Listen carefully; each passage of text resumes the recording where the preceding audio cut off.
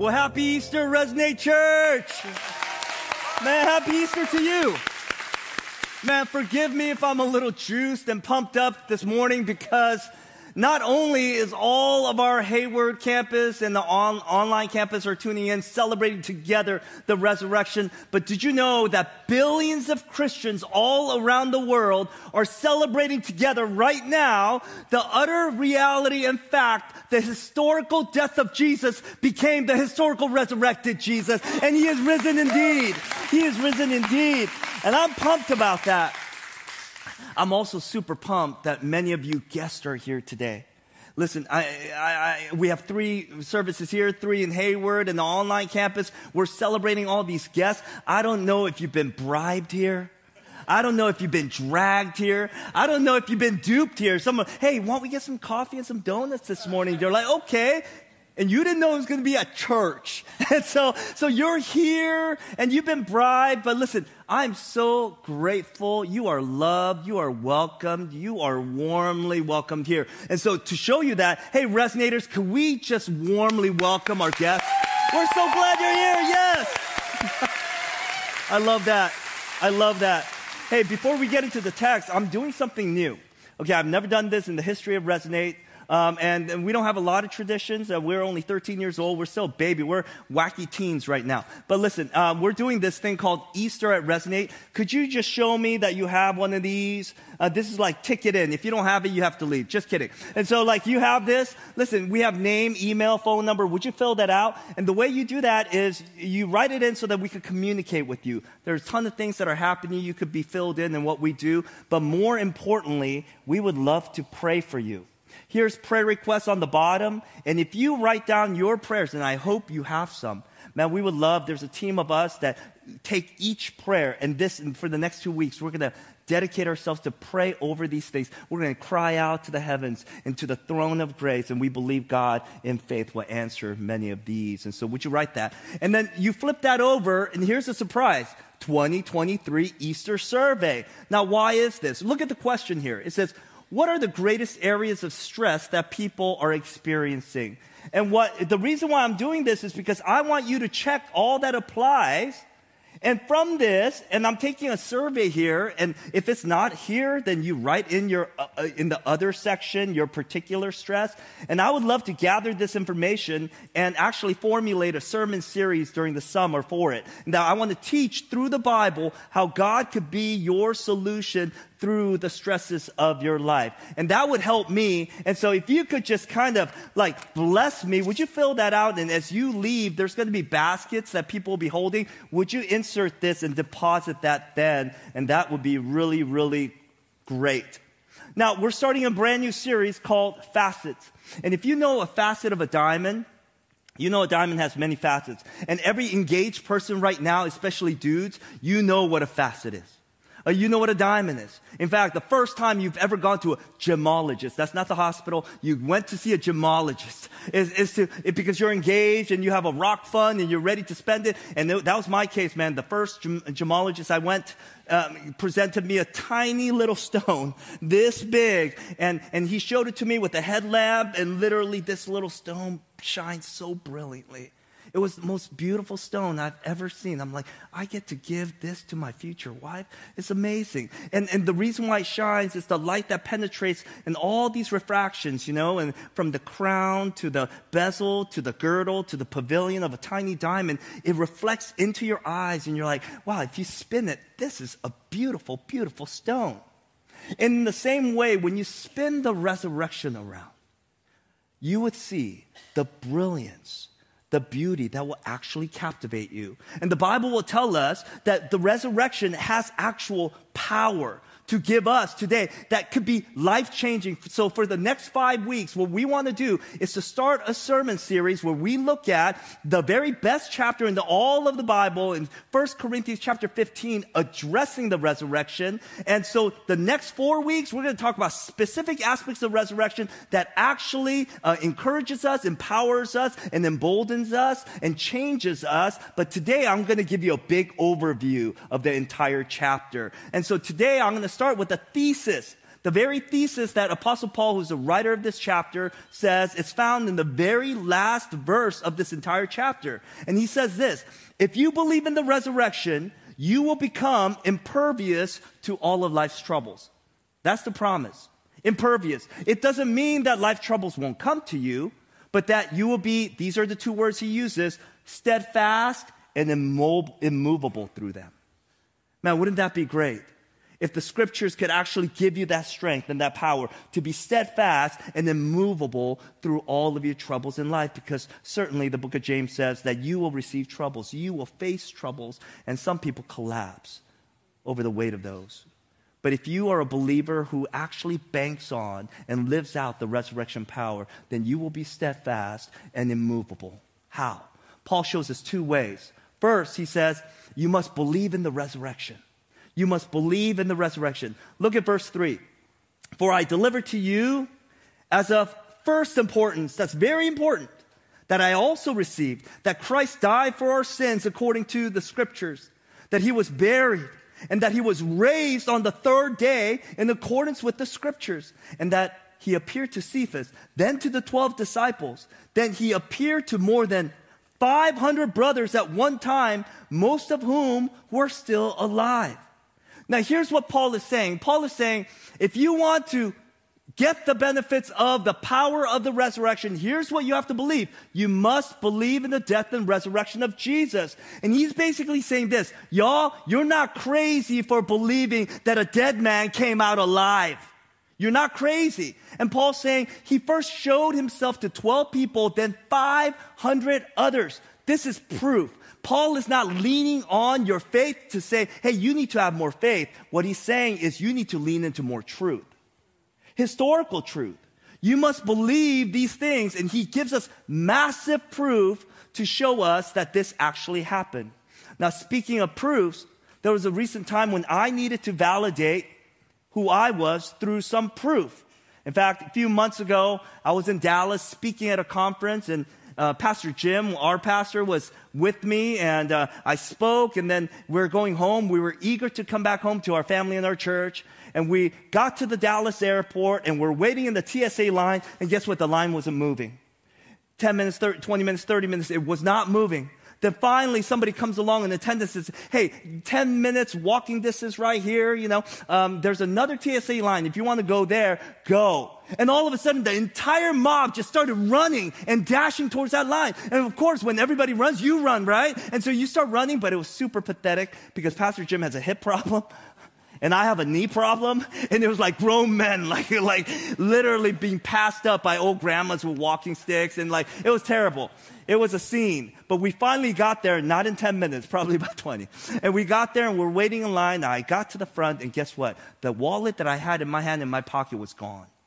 My ID was gone. I'm like, how am I going to get through? We're searching frantically. It was not there. Finally, I get to the front of the line, and I'm like, miss, not ma'am, miss.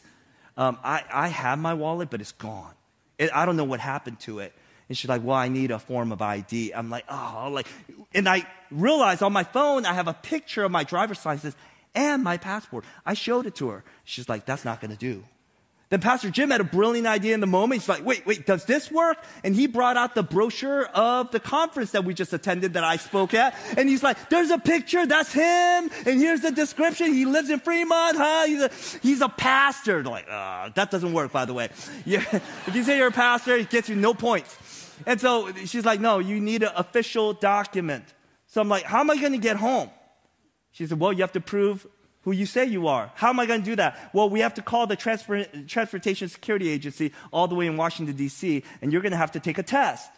A test of 6 questions that they will ask randomly, but it's not like the credit card questions where you could stall and you could guess again. No, you only get one time to answer. You have to answer correctly, and you have to get 100%. I'm like, awesome. I love tests. I'm Asian. This is it. I'm built for this stuff. Let's go. And so I'm here waiting on the phone, just waiting. And all of a sudden, without warning, without salutation, greeting, it's just like, first question. I'm like, oh my gosh. Dong. He's like, what is the nearest gas station to your house? Ooh, there's 2. Arco? She didn't even say correct. Next question. She's like, what did your dad major in college? Like, oh, he was an engineer and sold purses. I don't think that's a major. So engineer. Next question. And she's like, when's the last time you were admitted into the hospital? I was like, oh my gosh. And guess what? I passed. And so I got to go through, right? And think about it. To the TSA agent, I had ID on my phone. I had nothing in my bag. I had another man who was a pastor, who is a pastor, who validated for me through a brochure that was physical in print. And I answered all these random, crazy questions correctly. You would think that the TSA agent would look at me and say, 100%, that's the dude. He is who he says he is, right? Well, listen, God's way of verifying Jesus' identity to the world was not through answering 6 questions. Do you know what it was through? Prophecy. And not just 6 prophecies. 322 prophecies that Jesus fulfilled in his lifetime alone. And they weren't vague prophecies or predictions like your horoscope makes. You will run into somebody that will smile at you today. No, that's not the kind of horoscope prophecies that it was talking about. It was prophecies like the tiny city that he was born in. The fact that he was going to be born of a virgin. That he'd be betrayed exactly for 30 pieces of silver. They prophesied the exact hour of his death. And that when he died, his feet and his hands will be pierced. And that no bones will be broken, even though all the crucifixions, they had bones broken. And that he would be buried in a borrowed tomb. That he'd be resurrected in 3 exact days. Listen, this is not 6 layers of verification, but it was proof. Through 322 direct layers of verification. So today, as we sit, I don't appeal to you to lean into faith. I'm appealing to you to lean into truth. That Jesus Christ fulfilled all these prophecies, and what he says is true. He was dead, he was buried, and now he's risen again for the glory of God. Praise God. Praise God. But could I give you even more proof? Paul says that there were these eyewitnesses in 1 Corinthians 15. And man, these guys didn't make up this story.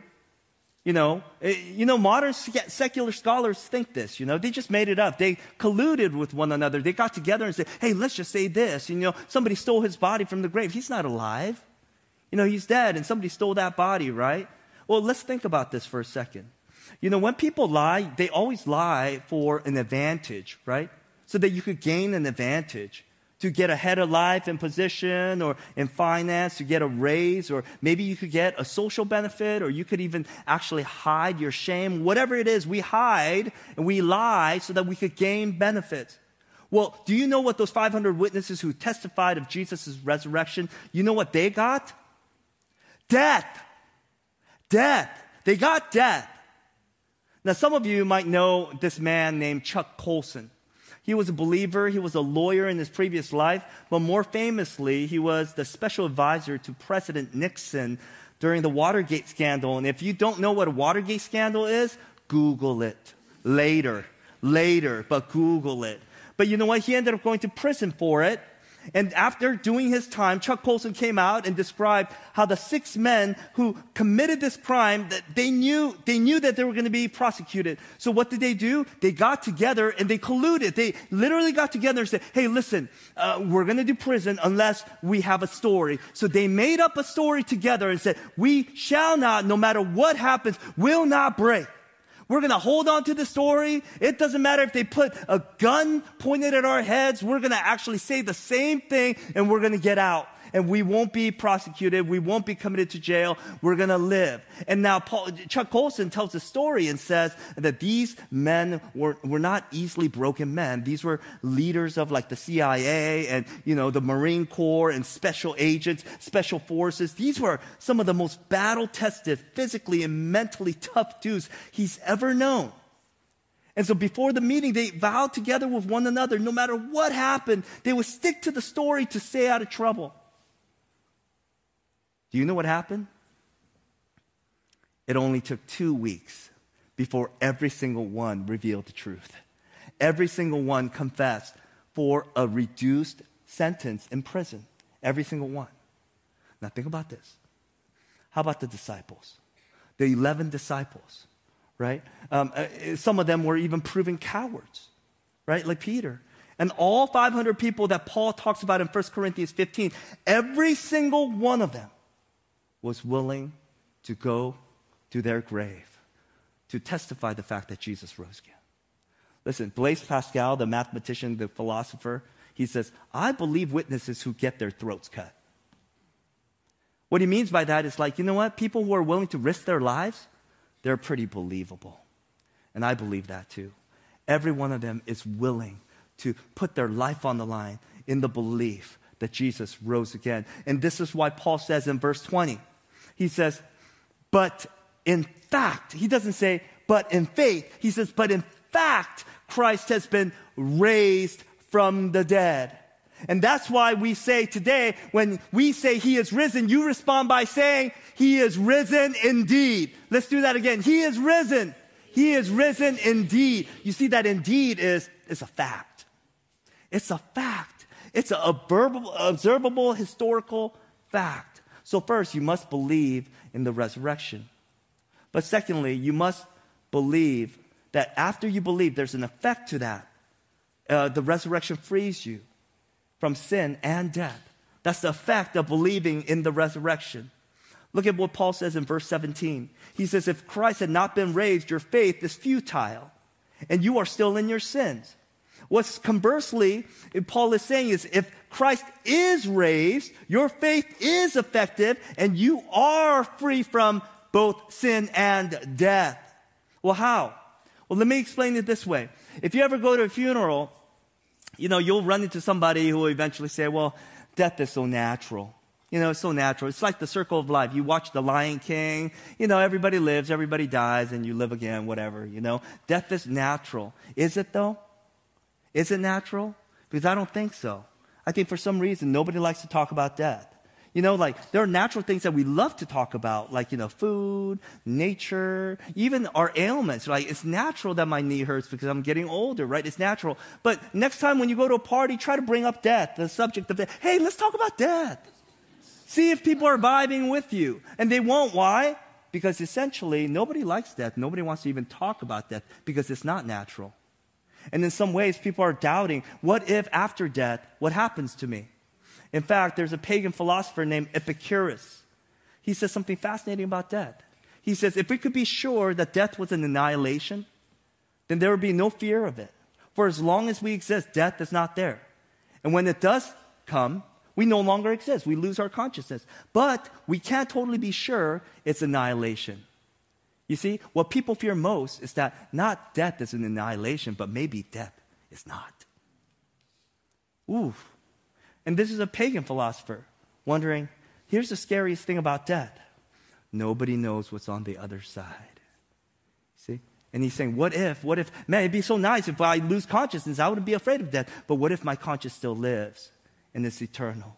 And there's torment, there's a judge. And this is why most people, when they're dying, they feel a sense of guilt to say, my goodness, I should have lived a different life. I should have lived differently. What is this? It's an acknowledgement of judgment that is to come. See, that's what it is, right? So, how does this resurrection give us freedom from sin and death? Well, here's the gospel. We are dead to our sins. And because we're dead, there's nothing that a sinner can do to be reconciled to a holy God. That it doesn't matter how many times you come to church, it doesn't matter how many Easters, how many Christmas services, how many times you pray, what kind of confession that you make. It does not matter. You cannot appease God. You can't reconcile to God because He's holy and you and I are dead in our trespasses. It doesn't say we're sick in our trespasses. It says we're dead, which means that dead people don't have the ability to reconcile themselves because why? We're spiritually dead. And so in order for us to be reconciled with the holy God, there's nothing we could do and everything He must do.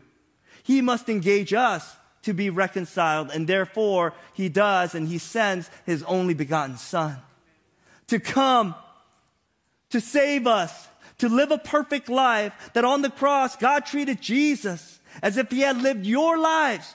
He got the punishment for me, and that His perfect life came into our account, and therefore now God treats us as if we had lived Jesus' life. And that's the great exchange of the gospel, that he dies the death that we should have died, and now we get to live a life as if we lived his life. And so when Jesus went to the earth and came out of the grave, this is the way God was telling us, listen, I'm giving you a receipt to say that your sins, every single one that you have committed to every single one that you will commit in the future, it's been paid in full. It's been paid in full. You go to Ranch 99, you carry that box of rice or that box of fruit, they put that little sticker, paid in full. You got that sticker over your heart. You're paid in full. Well, let me illustrate the significance of this because, listen, I'm about to tell you an illustration, one of my favorite illustrations that I share about every 3 years. And so if this is recognizable and you remember it, that means you've been here for over 3 years. Congratulations. And if you haven't, man, welcome. Glad that you're here. It's my Costco illustration. And you know how this goes, right? Now, listen, there's some brave people in this world, firefighters, police officers, first responders. Ain't nobody more brave than somebody who's willing to go to Costco on a weekend. Ooh, right? And that's silly. Why would anybody do that? I don't know. I did. And so we decided to go to Costco. It was just me and my young son at the time, and I propped him up in this little cart. And of course, as always, we go to Costco and we never buy the things that are on our list, but we buy a bunch of things that's not. And so we had a pile of stuff that we brought and we cashed out, and you have that receipt. And one of the most fun things about Costco, besides their cheap hot dog, is that you get this receipt, and if you as an adult give that to the attendant near the door, she'll put a straight what? Line, right? Like, it's just like so vindictive and judgment filled, like, ugh, right? It's awful. But when a child hands that receipt, what do you get? A happy face, right? And so, of course, it made sense for me to give the receipt to my 4-year-old son, who is super responsible. And so we go and we get to the end of the line, and it's time to show the receipt. And I'm like, look at my son, and he has no receipt. So I'm like, oh my gosh. And I look back, and there was a stampede of wild animals coming at me with these metal huge vehicles that were like pushing me and honking if they could. And I was freaking out. And I told the attendant, ma'am, I'm sorry, but you know what? I actually bought this. So could we just pass? And she's like, oh, hells no. Like, no. I'm like, that ain't gonna happen. And I'm like, I'm a parent. Why would I lie? I'm like, And I did one worse. I said, but I'm a pastor. She's like, you especially ain't going through. You know what I mean? I'm like, oh man, what am I going to do? And I was at the height of my frustration in that moment. All of a sudden, somebody taps me. It was an old lady that picked up my receipt and said, is this yours? And it was about this long. And I said, it is mine. And you know what I did? I shoved it at that attendant's face, right? I'm like, listen, I told you, paid in full, baby. I paid for this stuff. So I get to go out, and literally, because you were in sin, you couldn't get out of the grave. But because Jesus lived the life that you couldn't, and he rose from the grave, he gave you a payment. And now he says, paid in full. Paid in full. You are paid in full. That's the receipt of the resurrection. The resurrection means every sin you've ever committed and you will commit, it's been paid in full. So you don't owe a single penny.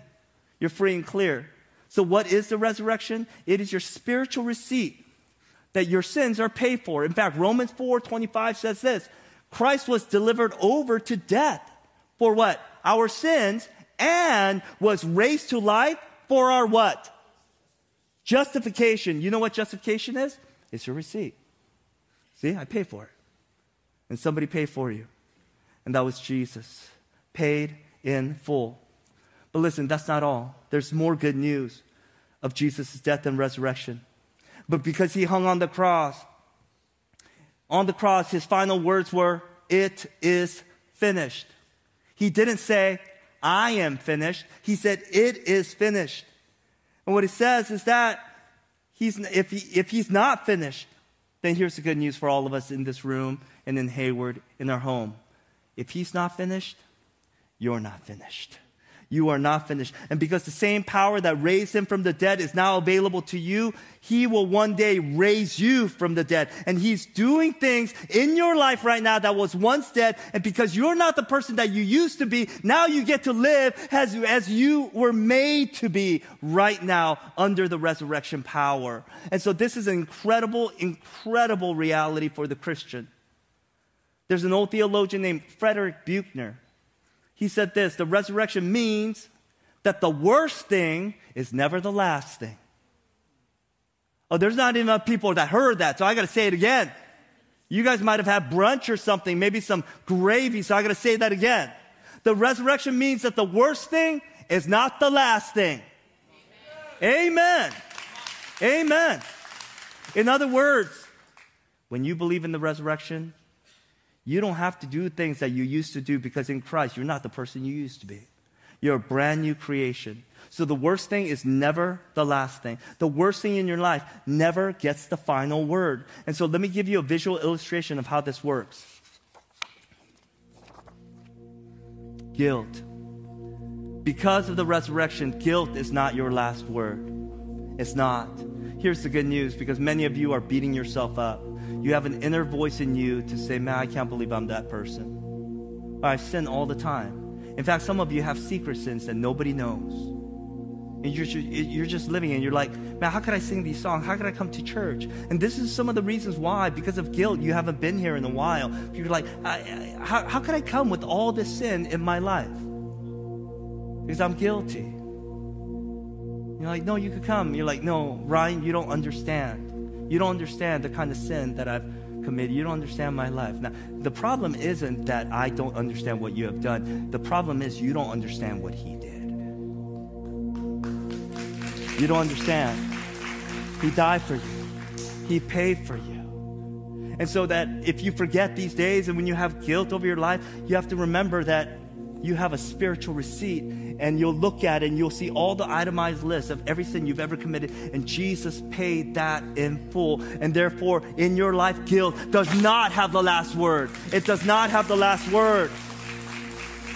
How about grief? Some of you have gone through some tremendous grief this year. Some of the most tears that you've ever cried and shed was this year.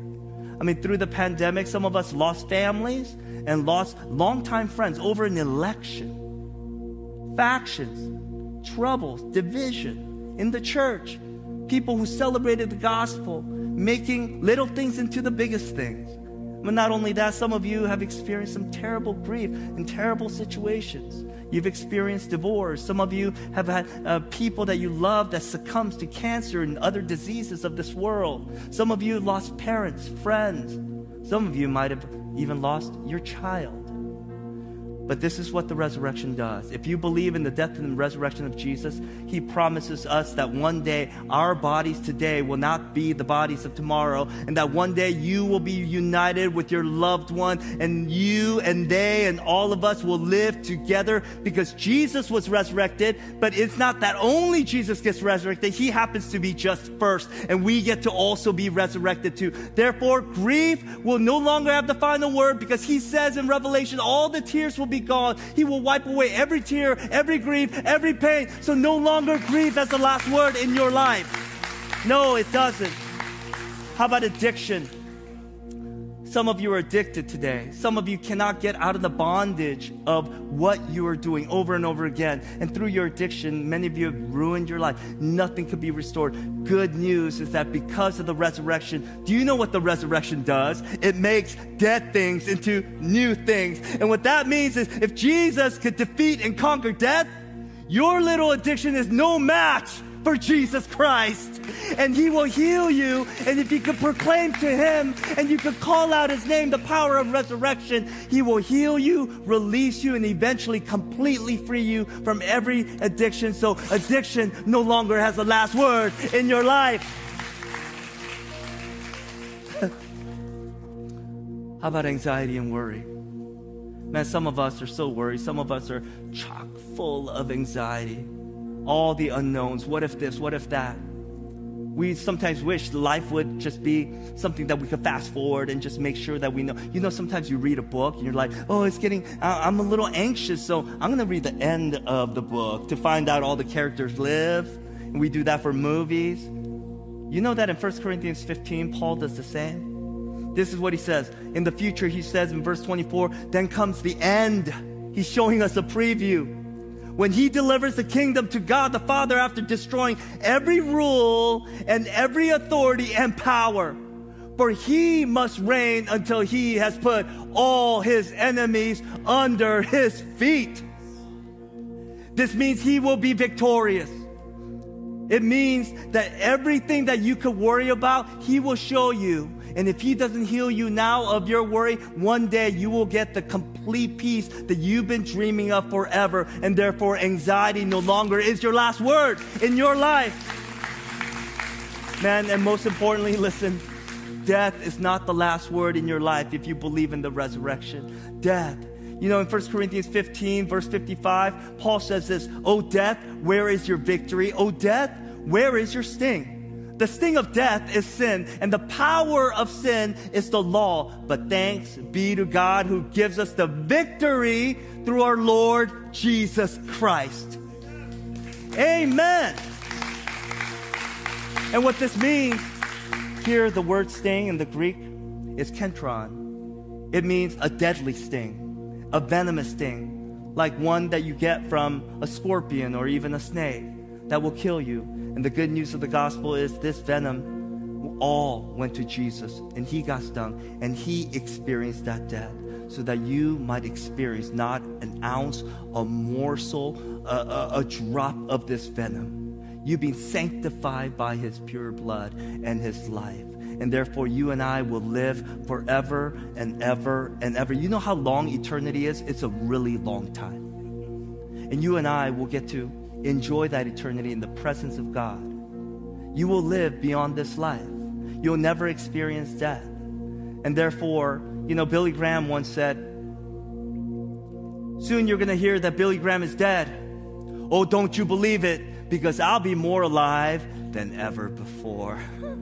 And this is what Paul says. Oh, death, where's your sting then? Where's your victory? He's mocking death because he believes in the death and the resurrection of Christ. And therefore, death does not have the last word in our life. It does not.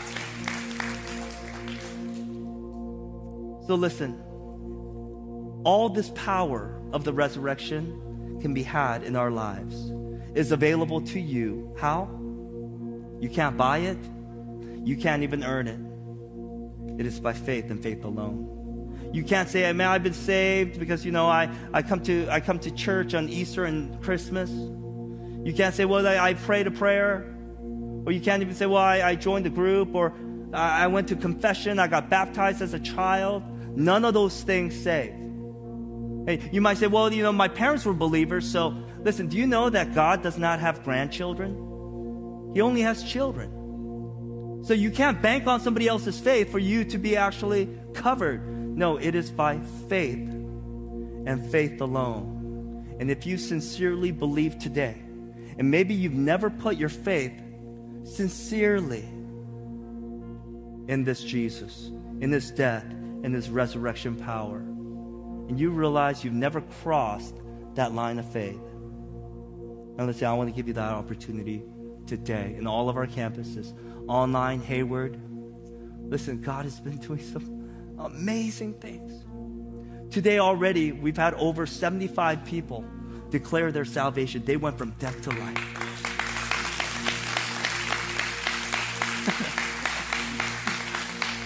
In the beginning of this year, we set out a goal to say, Lord, if you would will, could we see 100 salvations in the Bay Area through our church? Just 100. And just today, the Lord is doing a kind of work that is just mind-blowing and brilliant and all-consuming. And so I want to make that opportunity available for you in all of our campuses. So would you do me a great favor? Would you just bow your heads now and just close your eyes? Yeah, would you do that favor for me? And if you're realizing that today you need to cross the line and you want that resurrection power that keeps you steadfast and immovable through all circumstances. Will you just pray this with me with a sincere heart? Pray, Jesus, I'm a sinner. I'm so broken. Pray, I put other things in my life before you, and therefore I'm in need of a Savior. But pray, I believe you died and rose again. I believe you lived a life that I couldn't live and died the death that I needed and should have died. But with a sincere heart, today, I receive your grace through faith. So thank you for adopting me as your son and daughter. And as you keep your heads bowed and eyes closed, if you pray that for the very first time, or maybe perhaps for the very first time sincerely, understanding the gospel of the resurrection, then here's what I'm going to ask you to do. I'm going to ask you to raise your hand in the count of 3. And I do that because I believe something solidifies in you, in your life, spiritually when you do something physically. And so on the count of 3, just boldly, as boldly as Christ has died for you, would you just raise your hand on the count of 3? Ready? Let's do this. 1, He loves you. 2, you are here for a reason. 3, hands raised boldly all around the room. Yes, yes, yes, families and couples raising it. Keep your hands up in Hayward, online. We want to count you. We believe that the Spirit of God is working in this place. Yes, praise God. Let me pray for you. Father, every person raising their hand, I trust and believe in faith that they have been ushered in from death to life because you rose from the grave. And so we celebrate the resurrection power that comes into them. And now for all of us, we pray that we too will live in it. You are glorious. You are too kind and gracious and wonderful. And we want to worship you all the days of our lives. We love you. We thank you. And we continue to celebrate this great day of resurrection. He is risen. He is risen indeed. Praise God. Let's praise God and let's celebrate him. Yes.